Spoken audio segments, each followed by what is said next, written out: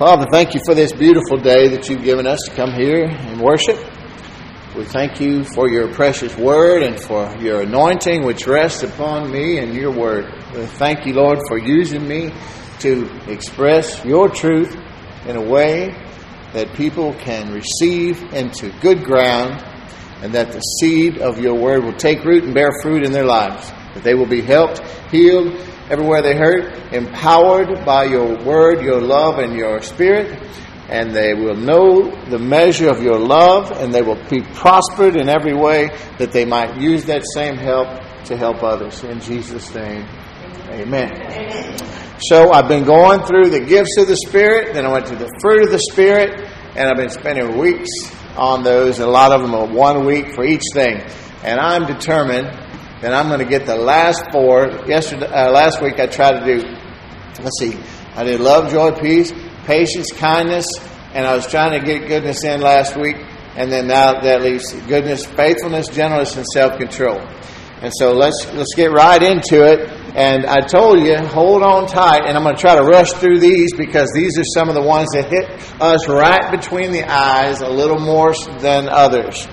And it's like I said, if it rubs you the wrong way, just turn around and keep on rubbing like a cat. Just agree with God and move on. And if it's something that He needs to help you with, just let Him, and we'll all go back and look in the righteous mirror of the Word and say, Lord, help me where I need help, and encourage me where I've done well. In Jesus' name, all right? So we got to goodness. I'd love to touch on all the others, but you'll just have to go back and listen to the messages if you have time. But I got to goodness, and these are all the gifts and the fruit. What words come after those, I asked you last week? Of the Spirit. Remember, these are of the Holy Spirit. These are not things that are contrived or worked up in your own effort, in your own strength. So don't get discouraged, because what we're talking about is allowing the Holy Spirit to work in and through us, that which has already been put in us, okay? So that's the deal. We're not talking about legalistic works to earn God's favor or earn relationship with God. Not at all. We are talking about things that are the fruit, not the root of the relationship. Things that come as a byproduct of the relationship that you've entered into with the Lord. And they will come effortlessly if you put in a lot of hard work. You're going to see what I'm talking about. So let's talk about goodness, because goodness is one of the fruit of the Spirit of God. And those who have the Spirit of God living in them belong to Jesus. How many of you love Jesus? Have you asked Him, just, Lord, come save me. Do something with this mess I've made. And that's a great prayer right there. That you're saved, okay? I believe you are the Son of God. You were raised from the dead. You died for my sins. And you live today, and I invite you in, and I repent of my sins. That's it. Okay? Now, He begins to work in us that which we have accepted by faith, the grace which He provided through the atonement. So goodness, in the true scriptural sense, is simply moral excellence. And in its truest form, it's really only God Himself which is good. And Jesus said this over in Mark chapter 10, verses 17 and 18.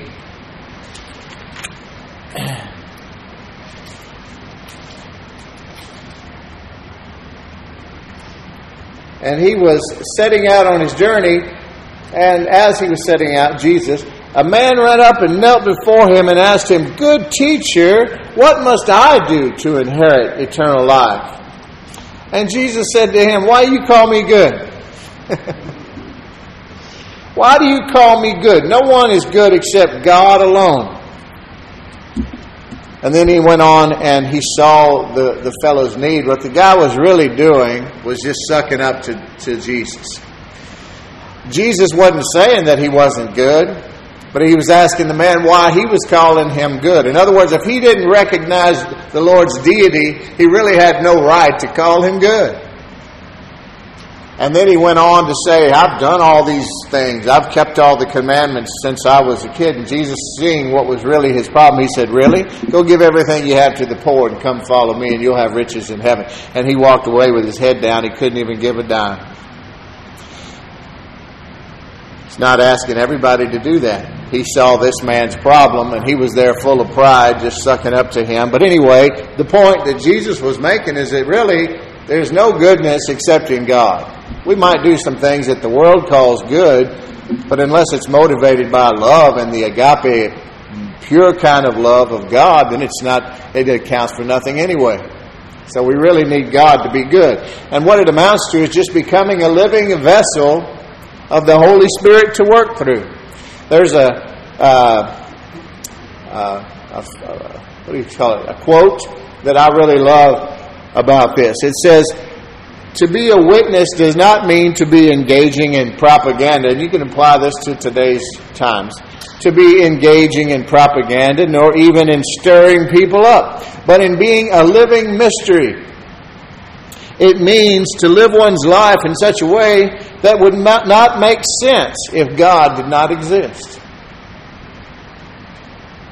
Have you ever had that encounter yet in your Christian life? Where people they're looking at you like, what is it? And I want it. And I'm not talking about a physical thing. I'm talking about they see God in you. You see, the world can't understand what they're seeing when we allow Jesus to live through us, which is all He wants to do. To become a living vessel. They can't understand it, but they can't deny it either, you see. So what it does when we let Jesus live through us, it confronts them with Him. Amen. I've told you the story about Mahatma Gandhi, the man that the world thinks is so wonderful, and I'm nothing against him. He tried to do good things, and he affected millions, maybe billions. But he wanted to be a Christian. He read the Bible in prison, and he went to a church in Africa when he was released, and they wouldn't let him in. It was a racial thing. He said, from that day on, I would have been a Christian, but then I met one.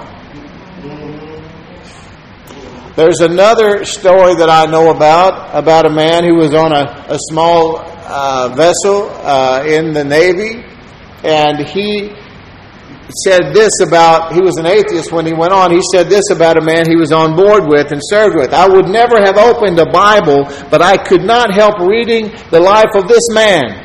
It convinced me there must be a God. And he became a really prominent Christian in England. Wrote books, and he became a cardinal, I think, of some sort. Not into all that, but the point is, this man allowed the Lord to live through him. He didn't do much preaching. He just lived his life as a Christian. He wasn't moved or dissuaded by the fear of man or what they would think of him. He lived out his life, and it was visible, and it caused this other man to want what he had. He read a Bible of flesh and blood, in other words. And it would be great if we could all say this of the pages of our lives. Amen? And how do we do it? Just simply by yielding to God and allowing Him to live through us. That's the whole point. There was an elderly Christian woman one time who summed it up like this. She lived her life sort of like this, the second man I was talking about. Just lived her Christian life unto God. She loved the Lord, and she lived it out and didn't preach much, didn't do much. Her life showed it. And one time they asked her, how have you done this through everything you've been through and all the trials and tribulations? You just always show Christ in your life. And she said, that's easy. Every time the devil knocks at the door, I just let Jesus answer. Amen. The next fruit of the Spirit is faithfulness. So quickly I'm moving along. In the Bible, I need to make sort of some differentiations, and there could be lots of debate about things, but I think to make it easy, I'll just say that there's really the words in the Greek and the New Covenant. Faith is described in different situations and circumstances, meaning different things. One is faith to live by. It's just the faith that we all receive to believe on Jesus Christ and get our salvation. It enables us to live the Christian life. It's based upon a permanent and personal relationship with God, and it supplies the motivation and the power to live the Christian life. The next is the gift of faith, which we talked about some weeks ago. It's a gift of the Spirit of God, and it's God's own faith imparted through a believer in a certain situation on a supernatural basis to meet a specific need. Amen. Miracle working power, etc., etc. Okay? And then there's the fruit of faith, which we're talking about today, which is an aspect of character, and it's something which must be carefully cultivated. Carefully cultivated. It's maybe one of the hardest, and takes the most practice at cultivating. We talk about this, the fruit of the Spirit, and it's all in us, but it has to be worked out. It's like a muscle I described. If you're thinking of natural things, we all have the same set of muscles, basically, but you see all different sizes and shapes of those muscles and people, and it all depends on their use. Amen? Think of these spiritual fruit in the same way. The gifts, on the other hand, they just come and they go, and they're nothing to do with us. It's just God using us as a willing vessel, as the conduit, to be a blessing in a certain situation. The fruit, on the other hand, has everything to do with our character, or God's character in us being allowed to be expressed through us. Sometimes you see faith, like in Galatians 5, where it lists the fruit of the Spirit. It says faith, and in other translations it says faithfulness. Well, in the Greek they mean the same thing. Or they mean both. In other words, faith includes faithfulness, and faithfulness is impossible without faith. Fair enough? The key is to depend. For either one, it's dependency. In a good way, dependency upon God. Faith is learning to depend on God in every situation and circumstance. Faith is our positive response to God's grace and mercy. That's a powerful, if you can remember that phrase. It took the entire lifetime of some ministers to get to that phrase right there, and to impart that to others. Our positive response. Faith in the life of a Christian is really just our positive response to the grace of God, which has been provided through the atonement. Faithfulness, on the other hand, the other side of the coin, is being dependable. Now, this is where some of us get off track a little bit. Being dependable not only to God, but to men. And it's based really on a quiet, steady, continuous trust in God and dependency upon God. Because these are the things that He wants for us. Romans 8:28 describes it pretty well. It says, "We know that God works all things for the good for those of us who love God and are called according to His purpose." So if we know that we're committed to God and we're walking in His purpose for our life, the path that He has set out for us, then there's never any reason really not to trust in and depend upon God to work everything out for our good. Amen? That's what it says. So we don't need to panic. We don't need to get upset or worry about it. And we don't need to give up. We just need to stay the course and be dedicated to God. And all of these things will be working out for the good because we love Him and we're called according to His purpose. If you're wondering if you're called according to His purpose, it doesn't mean called to be up here preaching. If you're a Christian, you're called. Amen. Amen. You know, you didn't even figure this all out on your own. You know He was working on you. You might remember. Some of us have vivid recollections of when things came to a head in our lives, and it was just like it was going to be heaven or hell. And the Lord was really, and so was the enemy. I remember very vividly, and sometimes it just makes me shudder. And I'm so glad that He talked me into coming on the path instead of the broad highway. Amen. 2 Timothy 1 verse 12 describes that the key to trust is entrusting everything to God. If I can find that quickly, I'll read it. Yeah, here it is. 2 Timothy 1 verse 12. Paul tells Timothy, if we endure, we also reign with Him. If we deny Him, He will also deny us. If we are faithless, He remains faithful. That's the wrong passage. That was chapter 2, sorry. It's still true, but 2 Timothy chapter 1 verse 12 says, which is why I suffer as I do. Paul was in prison. He was cold.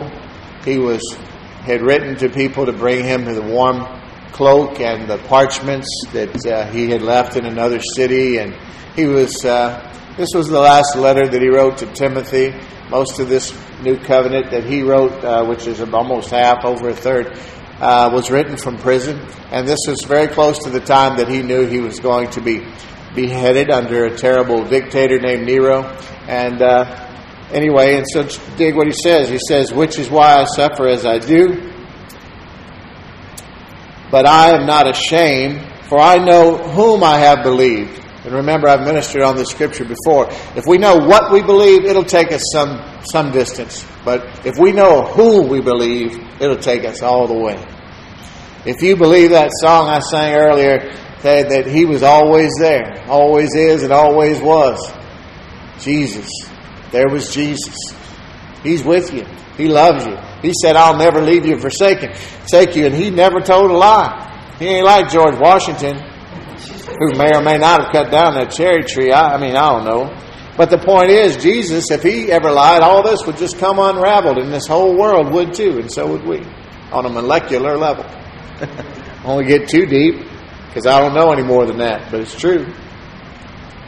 I'm glad I'm not so smart that I've talked myself out of God. I know a lot of smart folks like that. They started off as Christians, and then they went to college and got all sorts of degrees and talked them right out of God. Nothing against higher education. I just think that, never mind. But He said here, I know whom I have believed. And I'm convinced that He is able to guard until that day what has been entrusted to Him. You see, Paul had entrusted his eternal salvation, his eternal destiny, his life, everything to God. And so he wasn't worried about it. He wrote in one place, he goes, I'm in prison. He goes, and I know they're probably going to cut my head off. He said, but I'm kind of torn on which way I want to go.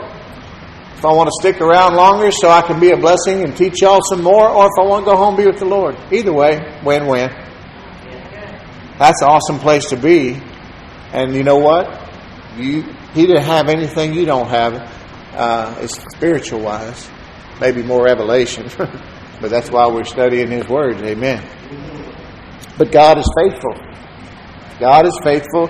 And if at the end of your life you don't know anything else, just remember that I hope that can be your testimony, and that you will tell all those surrounded around you.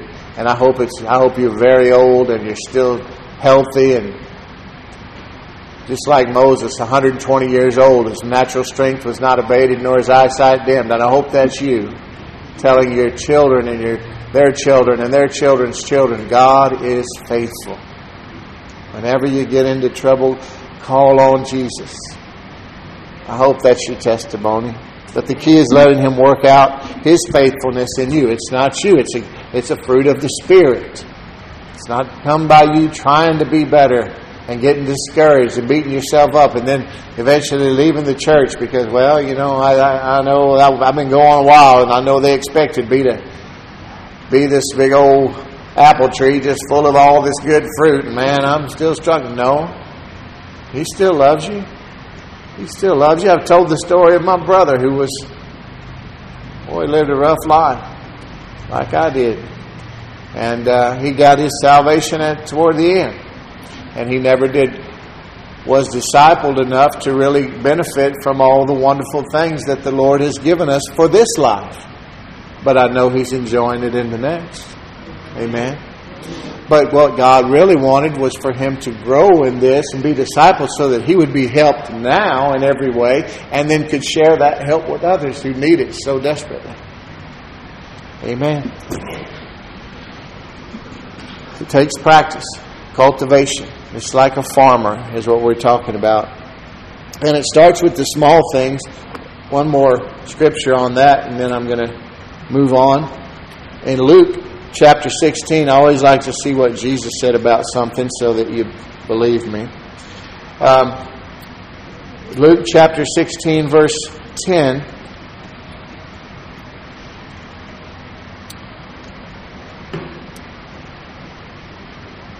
No, that's not it.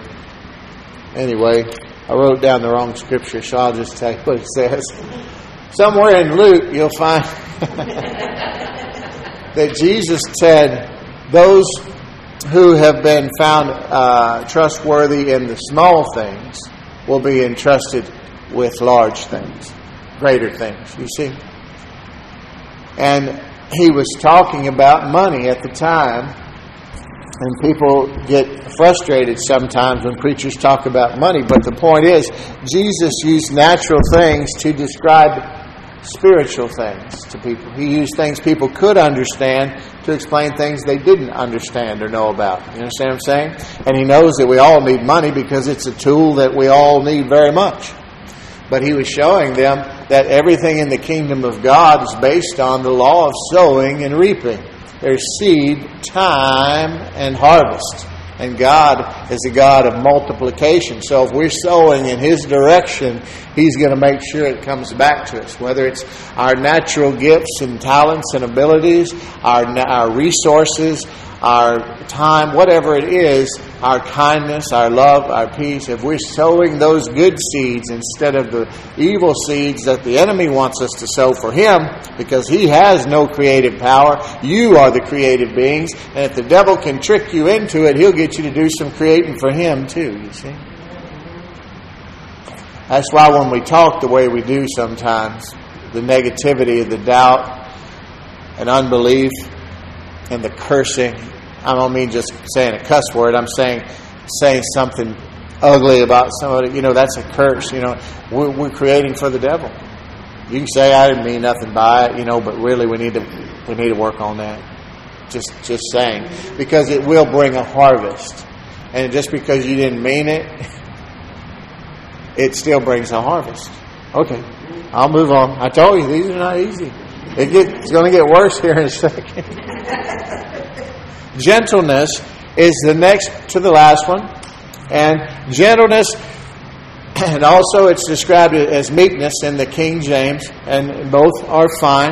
But I just want you to understand, first of all, that meekness is not weakness. Meekness is the demonstration of strength or power under control. You can picture a giant jumbo jet airliner just lightly touching down on the tarmac as it lands. That's power under control. That's what meekness or gentleness is. People who are loud, abusive, and violent, bullies, enforcing their will upon others, that's not strength. That's weakness. To my shame and degradation from my younger life. But gentleness or meekness, they go together with authority. You see, that's why some people don't need authority. You see an example of that recently for about 8 minutes and 47 seconds or something like that up there in Minnesota. Some people do not need authority. Okay? We all agree on that, so, that's fine.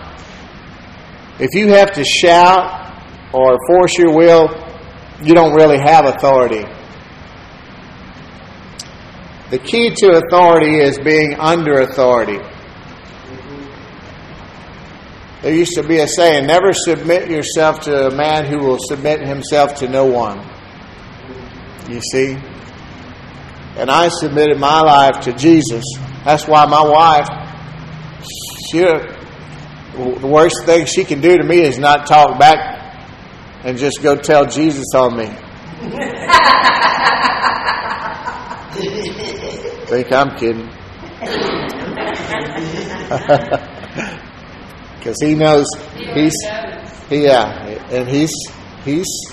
pretty protective of his girls. Yeah, he sure is. Anyway, another message for another time. Numbers 12:3, talking about meekness. I think of Moses. I think of Jesus the most because he had the most power and most authority of anyone ever, and he contained it because of you, because he was out to accomplish a mission that God had sent him on, and so he didn't talk back. But Numbers 12:3, they're talking about Moses, and it says, "Now the man Moses was very meek above all the men on the earth." In other words, Moses was the meekest man in the whole world during his time. And you know who wrote that? Moses. I'm the most humble man in the world. It doesn't seem right, but if it's true, it's true. It's just like Jesus standing up and say, I'm the greatest. It would be nothing proud or wrong about that because it's the truth. Moses, the point is, Moses was the meekest, most gentle man in the whole world, based on Scripture. Now, did Moses, was he weak? He definitely was not weak. When he was 40, he said, all right, time to get this party started, and he went and he tried to save the whole nation of Israel, the Hebrews, by himself. He started by killing an Egyptian soldier. It wasn't God's timing, and he tried to do it in pride and his own strength and all that. But even at 120, like I always quote, the Scripture says Moses was 120 years old. His natural strength was not abated, nor his eyesight dim. So physically he was fine. But God didn't use him until he was 80. He went, what the King James sort of in picturesque wording says, he was on the backside of the desert. He wasn't just in the desert, he was on the backside of the desert tending his father-in-law's sheep. Now man, that don't sound like a cushy job. Especially when he was raised in a palace.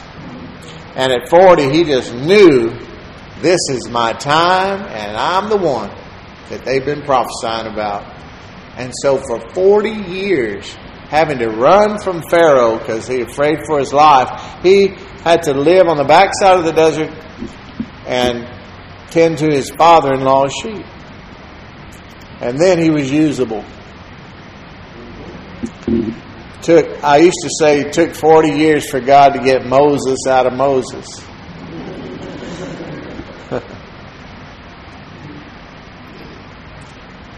The key to authority is being under authority. And how did Moses receive or become meek? By submitting to the dealings of God in his life. God had to bring him through some things to bring him to the things that he had created him for. At 80 years old, he was drained of his strength, not sick, like we're thinking, but drained of the strength that he thought he had at 40 to go and conquer the world, like most of us, Drained of that strength and that self-confidence. And God was ready to use him. In Hebrews 11:28, it talks about this a little bit, just to give you a new covenant scripture to testify to that. Hebrews 11, the great faith chapter, verse 8, it says,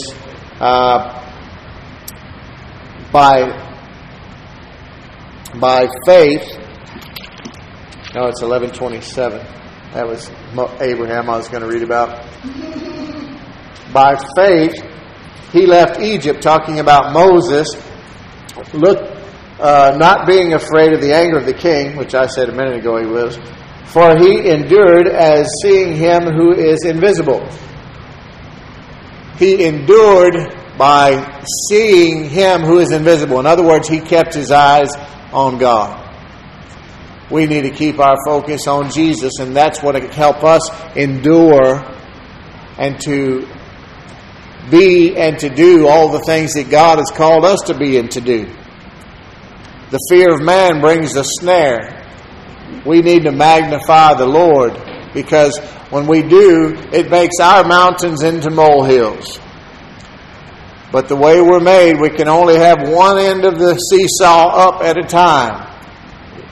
The cares and tribulations and trials and worries of the world, or our God and His promises. You can't magnify both at the same time. One's going to overwhelm you or the other. And when the Lord overwhelms you, it's awesome.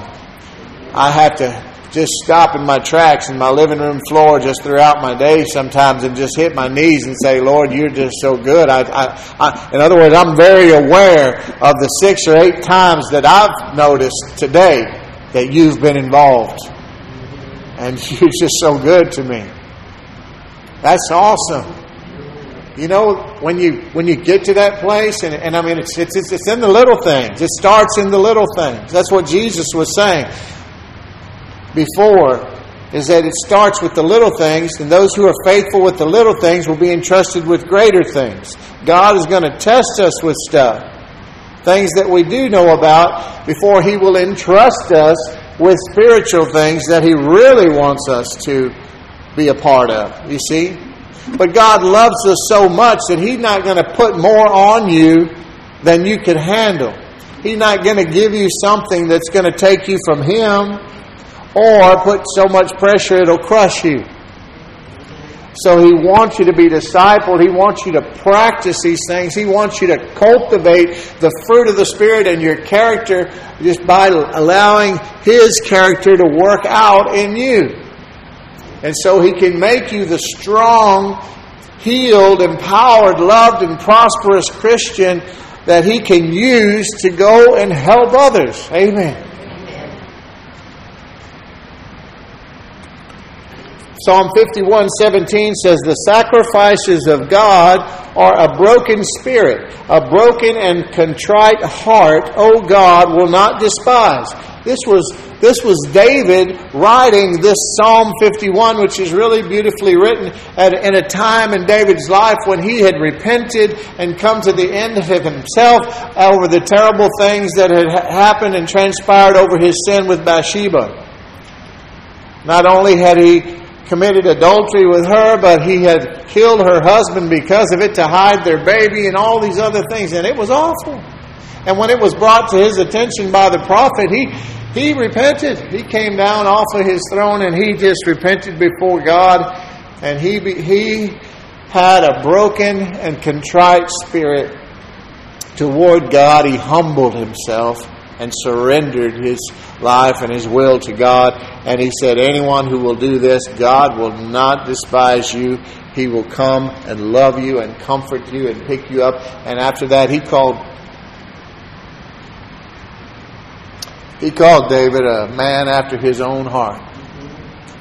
And he did some terrible sins in his life.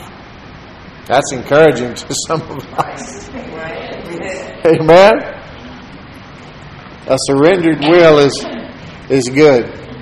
outwardly. That is a good thing. So you can surrender your will to God and still do some things reluctantly. And that's better than not doing it at all. But a broken spirit doesn't fight back, you see. It doesn't answer back. It doesn't defend itself to God. It doesn't argue with God. And that's really the place where we want to be. Yeah. It's kind of like I posted a deal from C.S. Lewis the other day about humility. And it said humility doesn't mean thinking less of yourself. It's thinking of yourself less. You know what I'm saying? There's a difference. We need to think very highly of ourselves in one regard because we're Christ in us, the hope of glory. The life we now live is Christ that lives in us, and the same power that raised Him from the dead lives in us and gives life to this mortal body. We're supernatural beings. We've got everything. We're co-heirs with Christ of everything in the kingdom of God and everything He has. He is the owner of the cattle on 1,000 hills. Amen. That's our daddy. He got your picture in his wallet. So being Christian isn't being walking around looking at the ground and slapping yourself on the back with that old thing. Remember the scarlet letter? My gosh, that was so dumb. The last one is self-control. Do I have a minute or two to go through this one? Because I'm almost just going to read this stuff that I wrote, these points, and not even look at y'all. Because self-control, that's a tough one. And, sometimes it's hard for a minister to minister about things, but you know what? One of the first things, and I'm so thankful for some of the ministers that helped raise me up, they taught me, don't ever lower God's standards to meet your experience in your life, you see? In other words, if it's not something that I haven't achieved yet, don't just pass that by. Preach it anyway. You know what I mean? Self-control is the last fruit of the Spirit. It's the last one listed of the 9, and I think there's a reason. He's like, and drum roll, please.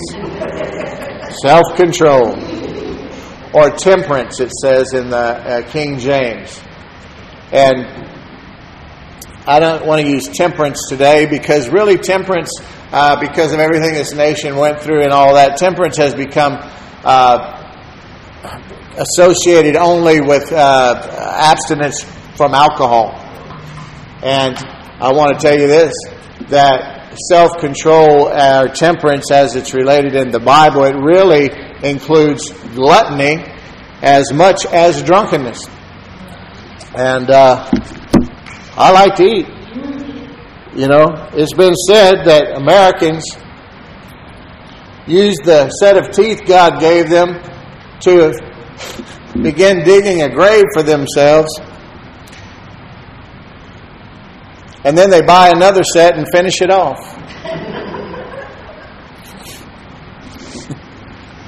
That's sad, isn't it? That's mean. That's just rude. But anyway, I didn't say it, but I did hear that somewhere.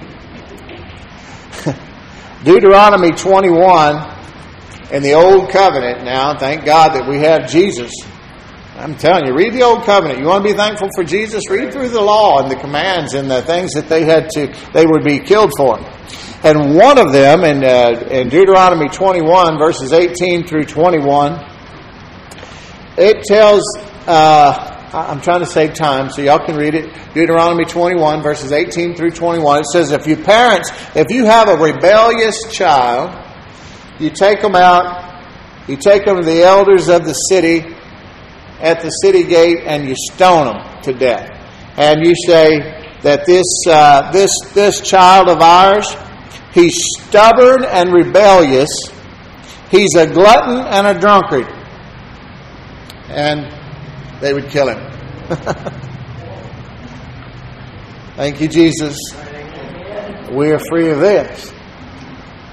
But it shows you how God feels about these things. When you read through the things in the Old Covenant, just because we've been delivered from the penalty and the judgment doesn't mean that God's changed His mind about the way He feels about some things.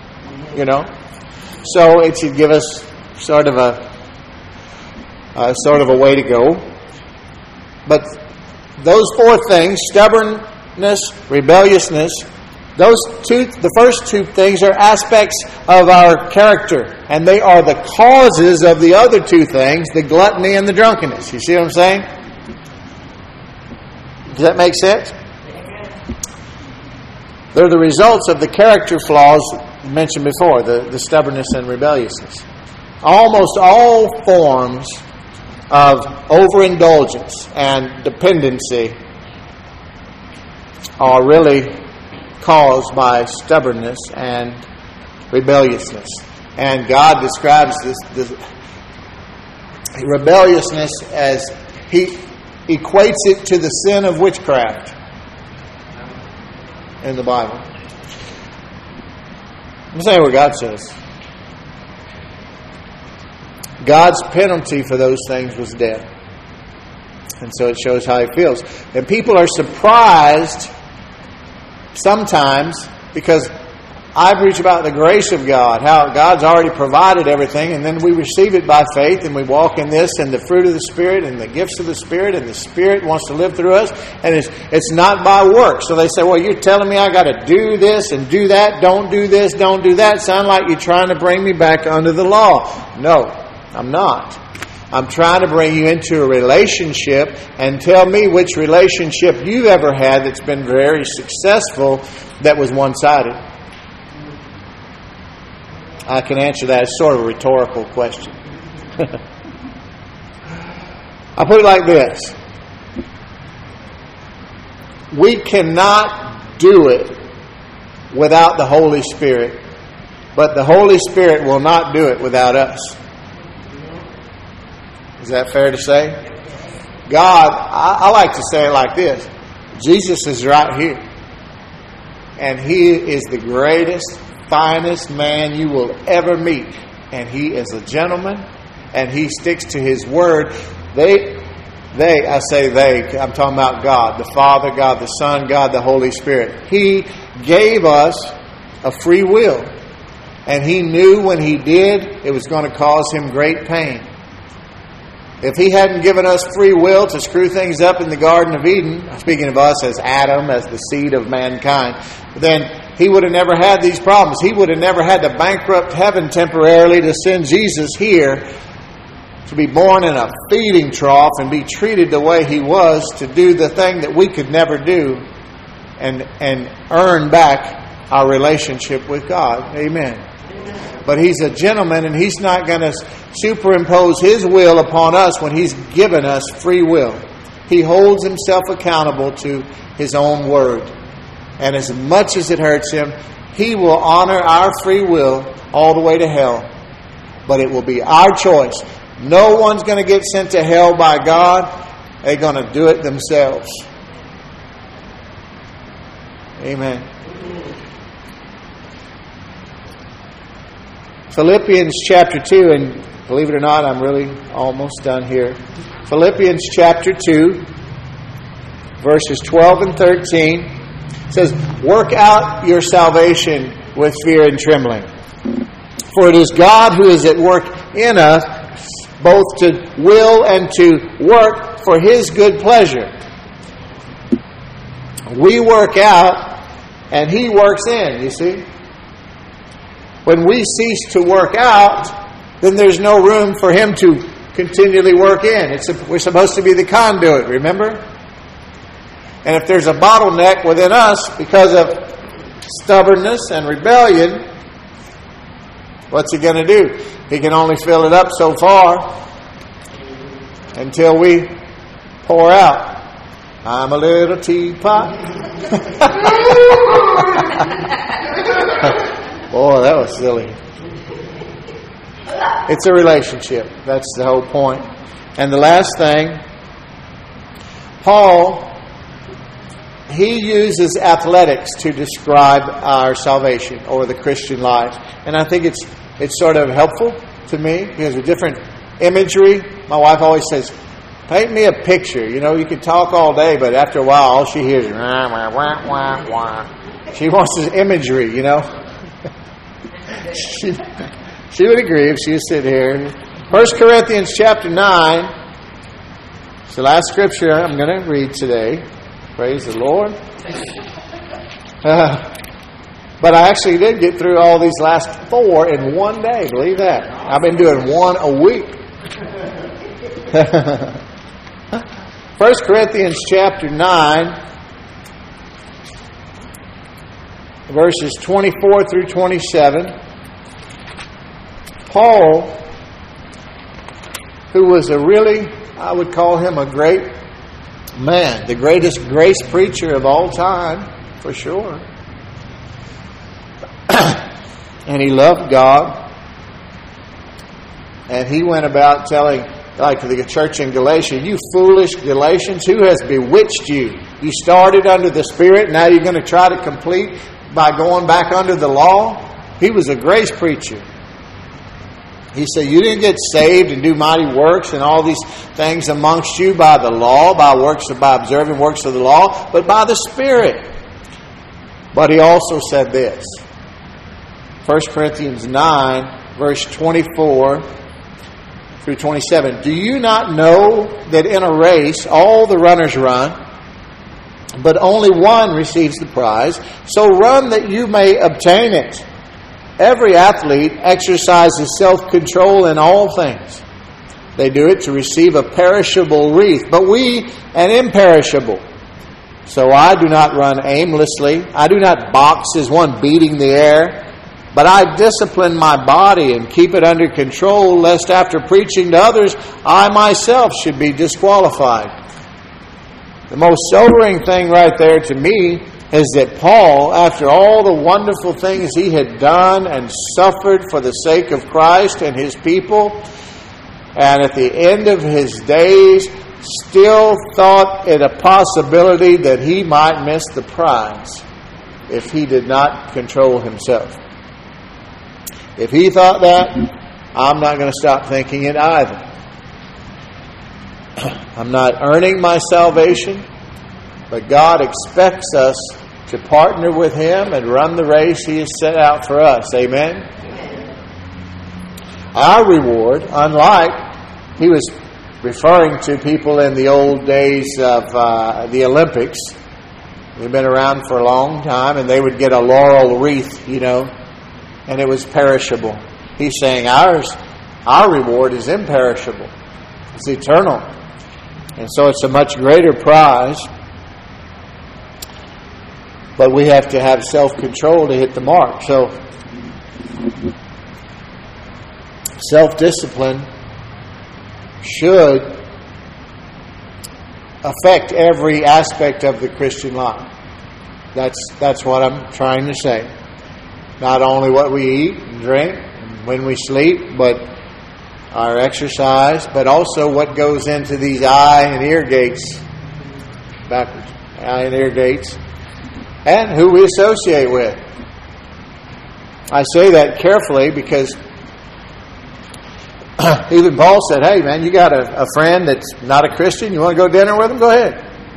It's not like I'm a Christian and you're not. That's the opposite of what we're supposed to do. You understand that, right? We're supposed to help that sick and dying world with the same help that we receive freely. But the point is, it's very dangerous as well for an immature Christian to go back to what God has called them from, thinking they're going to go. I remember when I got a load of, I'm like, man, I can't wait to tell everybody. I want all my friends to get what I got. I want them all to know Him. They don't know either. I thought I knew Him and I didn't, and they don't know Him either, and I can't wait to tell. Well, guess what? They didn't really want to know. Some of them didn't want to know. Some of them have come along. Others. But I mean, the point is, you say, well, Jesus, he hung out in the bars and stuff. I hear these stories, and you hear it. You know what I'm talking about. But listen, Jesus never got dirty. He never sinned. He was that strong. His relationship with God was so strong that He could go anywhere He wanted, because that's where God needs us the most. But until you're ready, if you're only 3 months out of the crack house, don't go witness to the crackheads right now. That's all I'm saying. You get it. But I'm going to tell you, right now is a time that the world needs us more than ever. I said that was the last scripture, and it really is the last one I had written down. But there's something that comes from the Lord just put in my heart in Acts chapter 3, one of the sermons that Peter preached. If I can find it. I think it's in chapter 3. Yeah. Because people ask me a lot of things, And honestly though, as a minister, people don't ask you nearly as much as they tell you. And I'm not just talking about telling you about their problems. That's fine. I'm talking about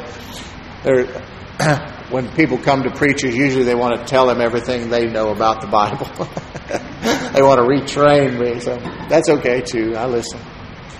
But people do talk a lot about the times we live in. And it's understandable. It's crazy. Things are weird. Listen, they have been weirder in this world history, this time, this church age in which we live. The times in which this Bible, this new covenant was written, these letters, these epistles, it was way crazier than it is now. But things are shaping up for something special. I'm believing for revival. And I happen to know that revival is coming to the church. And you're going to see a separation of the real church, the real bride of Jesus Christ, and that which has, been deceiving folks and breaking off and tearing out large portions of this Bible because it didn't suit their desires, you see. And it's going to be sort of like, I think of Moses when he went back to Egypt and he had nothing but a stick. He said, God, I can't go. What am I going to do? And he said, what's that in your hand? He said, a stick? He said, throw it down. It became a snake. And Moses ran like most of us would. It was a poisonous snake, obviously. And God told him, pick it up by the tail. Now, most of us don't go around juggling snakes, but we know not to pick one up by the tail, at least, because it's going to bite. But, see, Moses had spent 40 years getting Moses out of Moses, and I know that he kept his eyes on God because the Word just told us so, and he said, if I get another chance, I'm going to do it God's way if it kills me. And he picked that snake up by the tail, and it became a staff again. And that's what he used. He turned water into, or not water into wine. That was how Jesus undid that curse. But he turned the water into blood. He brought all those things on. He just used that old stick. Whatever God put in his hand. But there's going to come a time, and he threw that serpent down, and Pharaoh had magicians, and they put a couple of snakes out there. They did the same trick, you see. But God's snake gobbled up their snakes, remember? So there's going to be a time coming when it's going to be. That's why I'm ministering on the gifts of the Spirit and the fruit of the Spirit. I want for you all to know that God wants to use you. He loves you. And just like Moses, you don't have to have anything. It's not about your ability, but your availability. Look what he did with a stick. He parted an ocean. And there's going to be a time when these other deceivers are going to be in our faces, And it's going to be sort of one of those deals. Well, you throw down your stick and I'll throw down mine and we'll see. And we'll let God fight our battles and we'll be prepared. And we'll be stronger than horseradish because we will be discipled in His Word. But I want you to understand God's purpose has never changed. See, the reason I don't get off into all these temporal issues of the day and all that is because God, He didn't tell me to. You know, He hadn't told me to. He said, just keep teaching what I told you to teach. He's not standing white-knuckled on the banisters of heaven going, oh, what am I going to do? He's not worried. Look what Peter said. There's 4 R's I want you to know. God's plan hadn't changed. Peter, starting back verse 17, he's telling these Jews who had just recently crucified Jesus about 50 days before, killed the king of the world, the creator of life, right? And he's telling them, I know what you did in ignorance, you know. But now, here's what you need to do. Starting verse 19, repent, therefore, and turn back, that your sins may be blotted out. That times, we're talking about the times. We're talking about God's plan. That's why I'm talking about times. We don't know the hour or the day, but we do know the times. We are to recognize the times. Jesus talks about it, and now Peter's talking about it here. Repent, therefore, and turn back, that your sins may be blotted out, that times of refreshing may come. Amen. From the presence of the Lord. And that He may send the Christ appointed for you, Jesus, when heaven must receive until the time for restoring all things about which God spoke by the mouth of the holy prophets long ago. Repent. Just turn around. Just all He wants the world to do is just change their mind regarding Him and the things of God. Just when you're going wrong, just turn around and go right. Agree with God, and that's it. Heck, even as Christians who has already received God as our Lord and Savior, we make mistakes. And what I always tell people, it's just, He don't want to talk about that all day. He does not. He does want you to mention it. But then it's like, Lord, I talked to Him like that. Lord, I dropped the ball on that one. Oh, sorry. Let's go. He's all right. Come on. That's a prayer of repentance. Hello. You know what? He already forgave me 2,000 years ago. You better hope He can die for your sins in advance, because He only died once and He ain't going to do it again. The reason I go to Him with it is so that I know. I know my conscience is pure now. I've discussed it with the Lord. I didn't just act like I didn't do it. I didn't act like it didn't happen or it didn't matter, or He already paid for it, so heck with Him. I can do what I want now because Jesus paid for it. Well, don't you think I ought to talk to Him about it? Yeah, He's entitled. Have a conversation with Him. But He wants the world to repent. And then when they do, times of refreshing come. Refreshing. There's always times of refreshing for the Christian. That's why when the world gets so hopeless and so scared and so worried about everything, and they get so freaked out, man. And they should if they don't have God, because the alternative is grim, I assure you. But when I'm going through my hardest times, if I can magnify the Lord and not the problem, I know times of refreshing are right around the corner. And God is faithful. He's proven it to me because He got a track record in my life now after these 13 years, you see. And now every time He does it, again, it just makes me stronger and stronger and more confident in Him. Repent for refreshing so He can restore all things. Restoration. Everything is, all His enemies is going to be put under His feet. The last one is death. Anyway, and then His return. It's that simple. Revival's coming because He wants everybody to repent and come into relationship with the Lord so He can offer them times of refreshing. And then everything is going to be restored unto Him. We're going to be made into the one new man in Christ. We're all going to grow up and mature in Christ, the best of our ability, and teaching and discipleship. and then He's going to return. And it's not going to be that long. It's not right this moment, though, I can tell you that. So don't expect it every day. There's some things that still haven't happened yet. But look for revival, because it's coming. You know, there have been times worse than this in this nation. In this nation.